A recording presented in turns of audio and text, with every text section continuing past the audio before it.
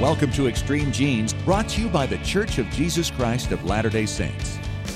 And welcome back, Genies. It's America's Family History Show, Extreme Genes, and ExtremeGenes.com. It is Fisher here, your radio root sleuth, on the program where we shake your family tree and watch the nuts fall out. Well, nice to have you along. We've got a star-studded show today. First of all, as you know, with the passing of former President Bush here recently, Gary Boyd Roberts is one of these people who digs into the ancestries of the presidents. And he's got some great insight on the ancestry of President Bush, how he might relate to you, because apparently he relates to a large swath of the population, and how he relates to other presidents. It's going to be a fascinating conversation. And then later in the show, Kurt Witcher is going to be on. He's one of the heads of the Allen County Public Library, the Genealogical Division Special Collections, and Kurt's going to tell you about the Internet Archives, and he's going to explain their origins and how this got going and what you can find on it. It is a great asset if you are researching your family. Hey, if you haven't signed up for our weekly Genie newsletter yet, make sure you do so. Just go to ExtremeGenes.com. You'll find the form right there. It is absolutely free. We share links to fascinating stories for people interested in their genealogical work.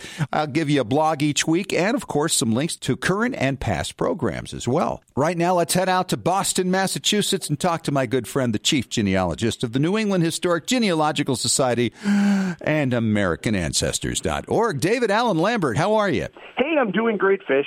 I got to tell you, I'm a little bit tired here, David. The last couple of nights, I had a breakthrough on behalf of some of my DNA matches that I found. And one was through an illegitimacy, and because another test came in of somebody I thought she might be close to, we validated who the grandfather was of this person.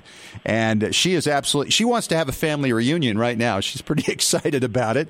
And then this other one actually led to the discovery of a child of one of my immigrants' kids. And in his case, we didn't know he had any children. So this was a whole new branch that opened up. So I was up to like midnight last night putting those things in there so other people can find that information as they come along. The person I connected with can't believe it, and she's been looking for years and years and years to understand it. So it's been tiring, but a lot of fun as well. Well, my ancestors would be mad at me about this because on December 16th, 1773, here in Beantown, we had a little party, a tea party. Yes, you did. And what is nice about that is 245 years later, they have decided now to put little plaques in front of the graves of the people that participated. It's an interesting historical event, and as a member of the Sons of the American Revolution, I'm actually on a committee that we're investigating other tea parties, and also if some of the people who claim to have been at the tea party may have actually been there. Well, on ExtremeGenes.com, you'll find a wonderful list of 5 things from Men's Journal. From 23andMe, your results can tell you, of course, the different continents your ancestors come from, your long-lost relatives you never knew you had, kind of like you, Fish, finding those deep cousins. Yeah. You can find out why I'm bald or balding and why my brother isn't, and that's one of the things. That's number 3. Number 4, you can find out different health conditions you may be susceptible to. Number 5, you may also find healthy habits for your genetics that may be better inclined for you to do. Now, the best part of it, though, I must say, is when I get to find out if my brother or I have more Neanderthal than the other. Yeah, that's true. You can do that with 23andMe, right? You can. Since my brother has more than I can now say that I knew why he could climb the heck out of trees when he was a kid. It makes more sense. Perfect.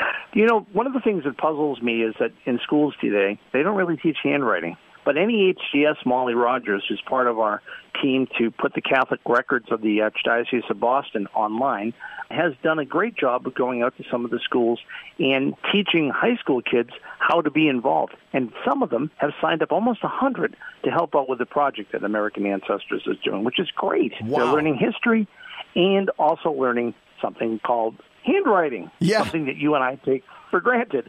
I think it's a wonderful collaboration. Well, it's an important thing for somebody to teach kids to do, especially if they ever have any aspirations of researching their ancestors or history. You know, I'll tell you, I get a good laugh for you. I would put a little cartoon up on my Twitter, DL Genealogist, and it is a cartoon of someone today showing a box and holding a photo. Oh, look, this is my great-grandfather. How cool and mysterious he is. And then they shoot ahead to the future where someone says, hey, I just downloaded an archive of my great-grandfather's Facebook updates. He hated Mondays and loved telling people when he was bored. Is that going to be what our descendants are going to find? I'm frightened that you might be right about that. Yep. Well, somebody who was born way before the Internet, I want to wish a happy 102nd birthday to Ishar Danovich. Now, you're probably wondering who that is, and maybe some of your listeners are too. Well, that's Kirk Douglas. On December 9th, he turned 102. The great Spartacus is still married for over 60 years to his lovely wife, Ann Boydens, who is a young 99 compared to his 102. That's incredible. The town of Amsterdam, New York, where Ishar, or Kurt, was born, has now just put up a historical marker, 102 years after the fact. I think that's kind of nice. No, that's incredible. That's great, and well-deserved. Absolutely a wonderful thing to have happen to him, and I wish him many more happy and healthy years. All right, my blogger spotlight shines upon Roberta Estes' website and blog called DNA-explained.com. A really curious little post she put up is Discovering Your Inner Viking, which is a great little post she did about her DNA that is Viking-related before her trip to Oslo. So you can see her pictures from her trip, also find her DNA results, and you may ponder about your inner Viking. Sounds like a great blog. It does at that. Well, that's all I have from Beantown this week. And remember, if you're not a member of American Ancestors, you can join by saving $20 by using the coupon code EXTREME. All right, David, thank you so much. Good stuff. And coming up next, we're going to talk to another guy who's had a long-running association with NEHGS. He's Gary Boyd Roberts. He is a researcher into presidents in the United States in genealogy, also the kings and queens of Europe. I mean, you are just deep in the weeds in all this stuff, Gary. And he's long been associated with the New England Historic Genealogical Society and AmericanAncestors.org. And he's got a lot to say about the ancestry of former President George Herbert Walker Bush. Gary, as you were watching the funeral, you had to have been thinking about all the different people this man was tied to that you've researched. Yes. I have suggested that he might be related to as many as half or more than half of the American people. He has a Mayflower line. He is related to all of Pocahontas' descendants, although not descended from Pocahontas himself. He has kinships to 18 presidents, including his son, and to 17 first ladies, including his wife. You don't get that level of interestingness in everyone's ancestry. No, you don't. And of course, it's obviously in large part because of the position that he held and also the manner with which he always conducted himself before, during, and after his presidency. And I'm related to him through John Howland of the Mayflower and Elizabeth Tilley. Robert Hinckley was one of his ancestors and is an ancestor of many people in this country. Including Obama. Yeah, Robert Cross and Anna Jordan is another well-known New England couple. But I think the thing you've said about him, the reason he's related to so many Americans, and of course then obviously his son would be as well, is because of the fact that he has ancestry from many different parts of colonial America. Yes, that's true.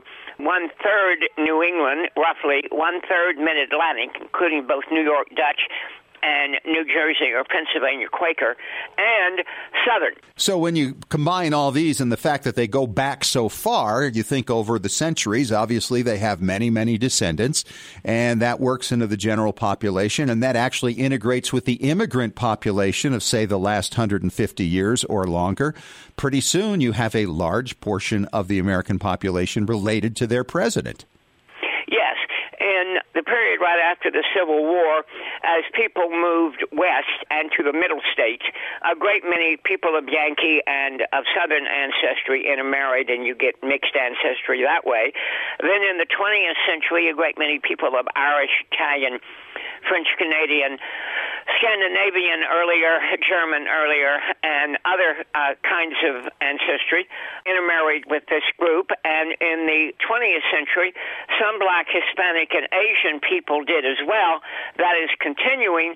And so this crux, a solid block, or block at any rate, of colonial ancestry is now shared by a huge number of Americans and will be shared by more and more Americans, and a larger percentage of Americans Americans as everybody in the country intermarries. Right, including non-Europeans. You mentioned Barack Obama, for instance. He's half European, and he's a descendant of Robert Hinckley as well. So this is interesting because I posted this photograph of him. I met George Herbert Walker Bush for the first time in 1971. I was in radio, and my first job was setting up microphones for remotes for the announcers and running the remote broadcast.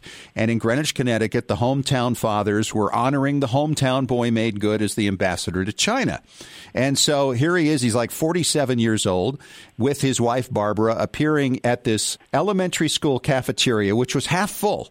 And so I'm sitting off on the wings of this stage, and they're throwing the accolades at this man. And I'm just staring at him as a 16-year-old kid thinking, well, what kind of expression do you put on your face when people are saying so many nice things about you? You know, just as a kid would think, and I'm studying him, and suddenly he turns and he looks at me, he smiles, and he winked. And I'd been caught, and I was embarrassed. And later on, of course, he became vice president, and then later he became president. And one day, many years later, 1998, I was asked to MC an event at which he spoke. And I told that story about what had happened when I was 16 years old, not realizing he had already shown up and he's behind the curtain listening to what I'm saying. And when the event was over, he came over to me and he says, "You the guy that did that introduction?" And I said, "Yes, sir, I am." And he says, "Sure enjoyed that." And he had caught me again. But I had the experience of getting a photograph with him on two different occasions. And each time you meet him, he's just the same as you see him and just the same as you're hearing him described. And it really is a loss. I think he was a much beloved man, and I think history is going to look very kindly on him for his time in office as he was part of the transition, obviously, from the Cold War days and the bringing down of the wall in Germany. It's even been thought by some people that he is the most recent president somewhat universally admired. But every president since has either had something going on that a large number of the people in the country disliked, or the partisanship grew, and Bush is the last one, along with Carter, who's still living, by the way, yep, and is only 4 months younger than Bush. At any rate, Bush especially is the last president that a lot of Americans can and do admire. And some people are suggesting he may have been the most successful one-term president. Yes, and that may well be true. My book came out in '89, and in time for the 200th anniversary of the presidency. It was called Ancestors of American Presidents, and it was used to answer letters and correspondence after I published that he was probably related to half or more of the American people. Then a great many people did get in touch with the White House, and the White House called me to adjudicate, and he could indeed belong to a whole batch of family history societies and family name societies, because he was descended from that family or had ancestors in that place. And then there were a few, like the origin of the Bush family, which is unknown, a few places that were not so entitled. The most fun one, however, was his descent from Walloon family that was also behind Delano and Les Mathieu behind Cook, and the mother of the first Delano was Les Mathieu as well. At any rate, both FDR and Bush were descended from this family, and so a chart was drawn up to be shown to Queen Beatrix of the Netherlands, and the White House called me and said, "Can you authenticate this?" And I said, "Read me the chart." They did, and I said, "It's absolutely correct. Tell the President and the Queen to just enjoy it."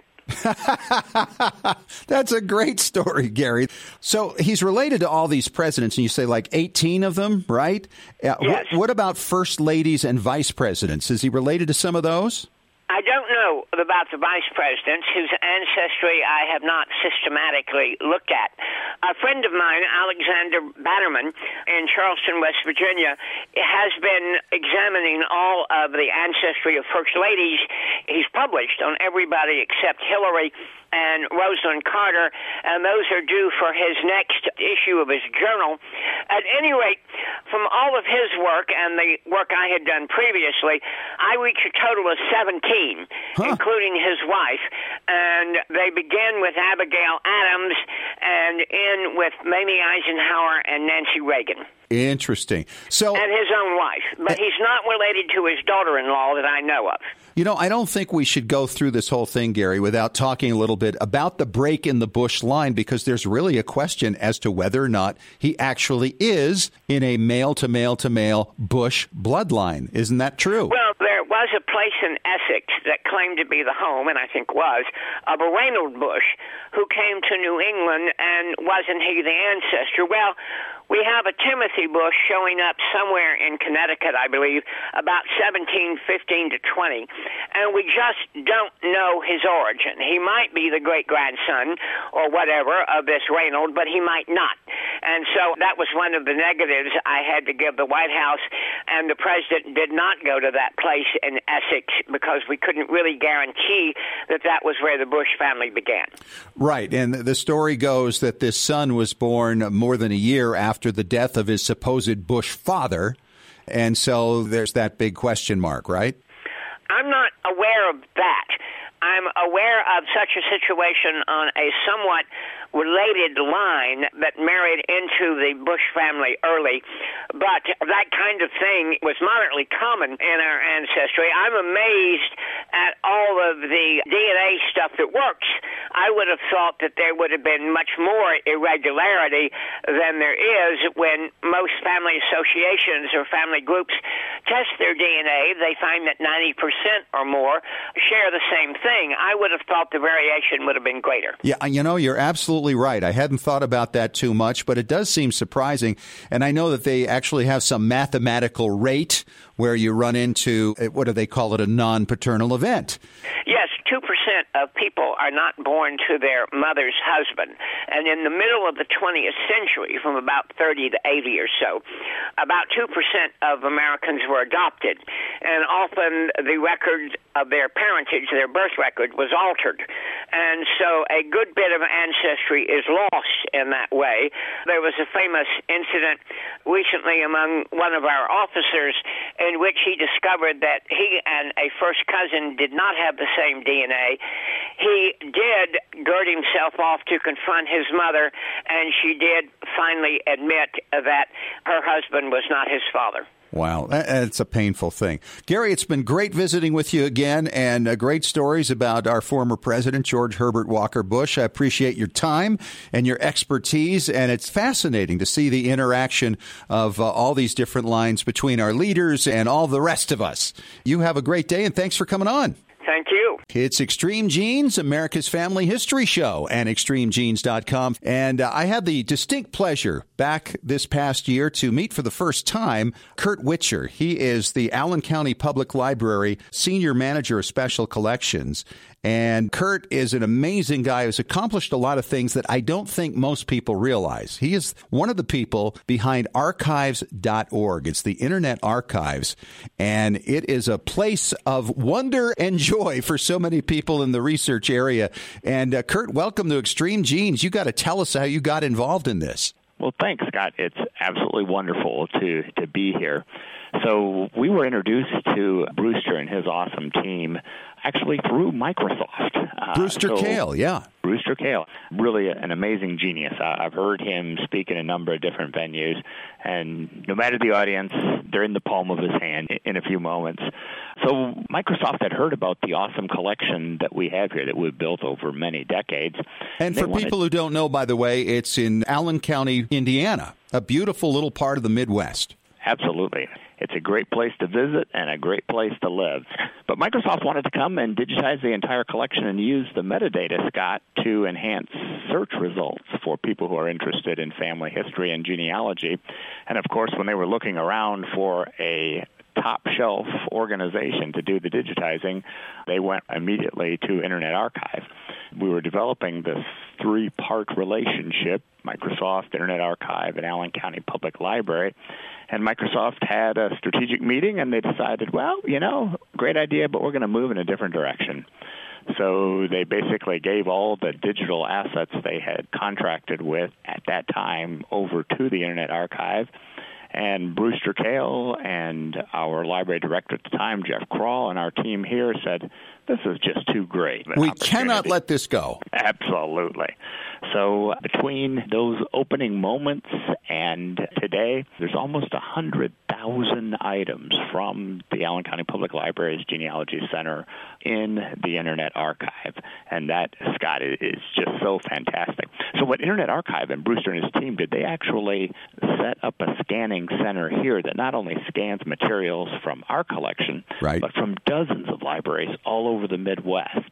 So they actually live in our building, which is so convenient for us. Whenever we have a couple dozen to a couple hundred things to scan, they're just right in the same building. And they do some terrific work, again, for universities and libraries literally all over the Midwest. Internet Archive has a great presence on the East Coast and the West Coast, but not a whole lot in the Midwest until the scanning center here. And as you mentioned, Scott, oh my goodness, can genealogists, historical researchers, family historians, can they have so much fun on Internet Archive? There's just so much. Well, there is. I mean, it's archive.org for people who want to check this out. I mean, it's an asset because it really takes the library to anywhere you are. And it's all absolutely free. And you're also a destination place, right, for people who are gaining new digitized information and they want to get it out there. Absolutely. You're absolutely correct. So I tell my colleagues almost to the point, I think, Scott, that they're tired of me saying this, but this is really the best of times for genealogists. Never been better. Historians. Never been better. Each day, millions of images come online through major information aggregators, and Brewster Kahle and his team are certainly at the core of that with all the scanning projects that they're doing literally all over the world, in the British Isles, here in North America. It really is amazing. And then to be able to search the texts of all those books and the keyed metadata for manuscripts and other digital assets, oh my goodness, the discoverability is really at an all-time high. Well, and the Wayback Machine thing, I mean, that's just amazing. It's pretty amazing. Yeah. It is, to see the, former websites. I mean, I had a website for a radio show I was doing 20 years ago and found things posted there I had long forgotten about that somehow you guys captured. Yeah, and Brewster is always imaginative and using his really sharp technological expertise to see what else he can do in the 21st century space. He's just all about trying to build, as he likes to say, the 21st century Alexandrian library. That's what it is, online, so anybody can access it. I mean, when you think about all the knowledge that's available, sometimes, has it ever crossed your mind, Kurt, that maybe I'm looking for too much stuff and occupying myself with too much knowledge? It's like you don't go out and just do things that are a little more mindless or more physical because there's such a reward center thing happening there as you just find more and more stuff. Well, that can be a challenge. Another kind of complementary challenge, Scott, is you can get distracted online and go down a completely different path. Yeah, the rabbit holes. 2 hours later, you say, wait a minute, I was looking for this thing, and how did I get way over here? I do that every day.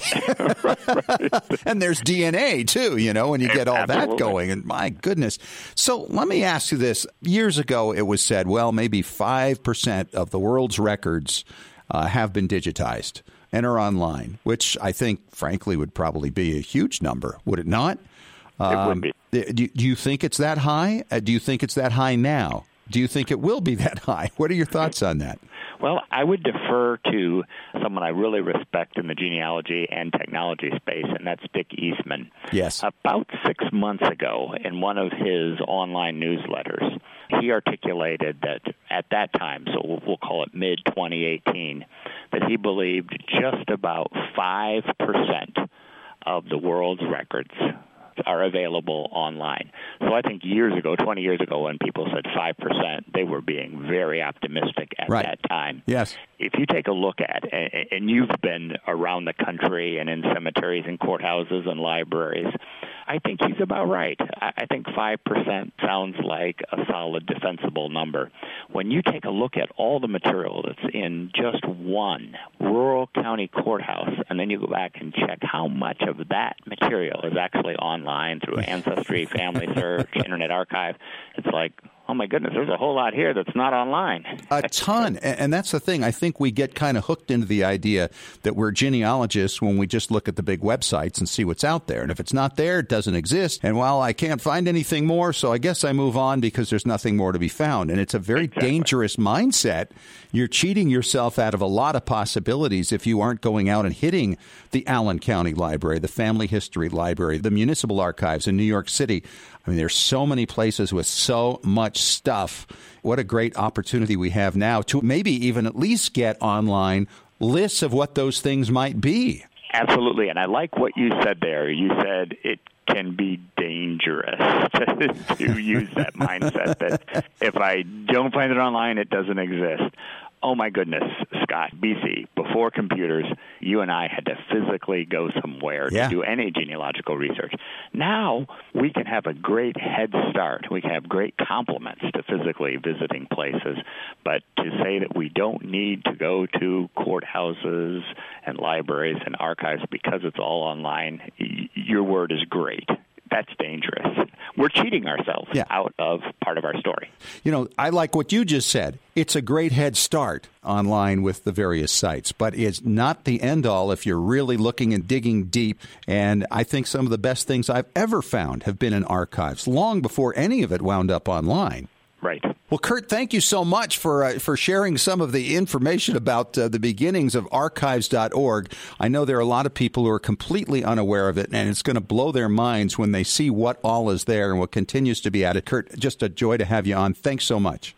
Thank you, Scott. And coming up next, it is preservation time as we talking preservation with Tom Perry from tmcplace.com. He is our preservation authority. And Tom, I'm glad you took a little time out of your very busy schedule. This is your tough time of year, isn't it? Oh, yeah, we are really swamped, but we've got some room for those last-minute guys. Yeah, I would imagine. But what's really easy to do, fast and furious for you, Tom? Okay, usually the fastest and easiest thing to do, of course, is a VHS to DVD or Blu-ray. We do it in real time, so a standard VHS tape is going to take about 2.5 hours to do, but we can do a lot of those at the same time during the week, so those aren't problems. We can scan photos pretty fast. Slides take a little bit longer because the dyes in them, sometimes they need some more adjustments than others. Your mini DV tapes, your 8mm video tapes are fine. Audio is really, really pressed right now. People have just found a plethora of audio this year. We have reel-to-reel cassettes that are really lining up. We can sneak in. And most of these things are for about anybody across the country. So whether you're in Dothan, Alabama, Orlando, Florida, or Houston, Texas, talk to your local people, find out where they are on everything. And if they can take care of you, we really prefer you stay in local as much as you can.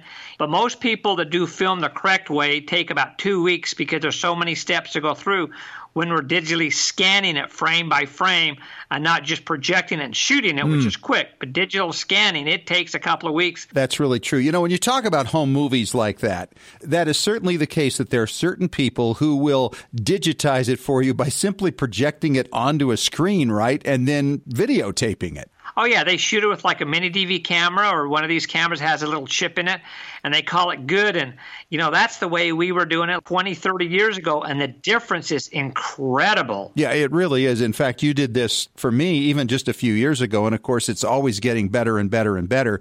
But I love your way of doing it where you actually digitize it frame by frame. So we had, for instance, that situation where we had a little scene with my grandfather, my brother, my dad, and myself as a toddler sitting at a picnic table. And in those 240 frames, it's like 24 frames a second, right? We found one frame where everybody was looking up at the camera at the same time. And from that, I was actually able to make a 5x7 picture. It's the only photo I have of the four of us together because my grandfather died later the year after that photo was taken. Then my brother passed away at 21 years old, I want to say 8 years later. And then my dad passed away when I was 17. So this is the only picture of all of us together, and it was one out of 240. And we wouldn't have been able to get that if you hadn't gone and digitized everything frame by frame and made them into JPEGs. Oh, that is so wonderful. Multi-generation photos are so important, and don't think, oh, we'll do it later. If you have a situation like that, you need to do it. We were so lucky with my mother, my sister, my niece, her daughter, and her daughter. There's 5 women in 5 generations, and we have a picture of them now, And if you wait for tomorrow, you might not have tomorrow. So you need to take care of stuff like that. If you've got it on the old film, let's get it done before all the colors fade out of it and you've lost it. Yeah, that's really true. You do have to make adjustments, don't you, Tom, for each piece of film that you get, right? Because some of them are going to be faded in a different way, or maybe the color has changed, or the type of film that was used, or the age. Yeah, even whoever did the processing for your film, like if you had it done by Kodak, you're miles ahead of having it done at a corner stand, because Kodak stuck to the standards which they set for everybody. But some people try to make the chemicals last longer, and they're not as good. Like if you've already had all your stuff transferred to DVD or Blu-ray or a thumb drive or even a hard drive, is to take the time to go through it once and write down menu 1, these are the things that are on it. At chapter 1, there's this. Chapter 2, there's this. And kind of put an index together for it and package it inside the DVD case or wrap it up with the USB or something like that. Because remember the old days when you were at your neighbor's house and their dad brings out the slides and brings out the screen and you go, oh my gosh, I've got to sit through all of his slides. Yes. Yeah, I had a friend of mine, and every time I'd go visit him, he'd want to bring out the film projector to show us movies of his wedding. And, you know, I was there. That was good enough. I didn't need to see the films again. And I got a big kick out of seeing my mom and dad's stuff because they looked so young. And it was a little weird. And the styles were different, and that was really a lot of fun, too. But you're right. I mean, the thing is now is we can actually pick and choose and create into chapters what we want to see. The other thing that came to mind is this is a fun thing to do when the family gathers. Put some of these things together and say, hey, help us to make this more usable by sharing some of your memories with that. And this is an opportunity for people to go through and voice some things on it. You've mentioned this in previous episodes. Maybe record them in audio only and get their memories on that, and then add those memories onto the video and mix it with some music. You've got quite a piece then, you know, when somebody's saying, well, look, this was Aunt Myrtle back in 1959, and she had just gotten her brand new car, and her boyfriend, I can't remember his name, and, you know, this type of thing. I think that would be really useful in making all of these projects more usable and more enjoyable. Especially when you do it when nobody knows what's going on. Like if you've got a family party or even just a small get-together for an hour or two, set up a television, play the DVDs, have your iPhone or some kind of recording device like a PZM mic, which we've talked about on previous episodes, and just sit there and just record what they call the nat sound, the natural sound. And people are going to be talking about, like you said, oh, I don't remember what the boyfriend's name is, but somebody's going to say, oh, I remember that. He was so-and-so from this. Whether you're having dinner, whether you're just having a little party, whatever, record everything. Just the audio is fine. That's all you need because you've already got the pictures. Then you go in and put these things together, add your indexes, and you're going to have a treasured gift to give next year for Christmas or Hanukkah or whatever your holidays are going to be. Yeah.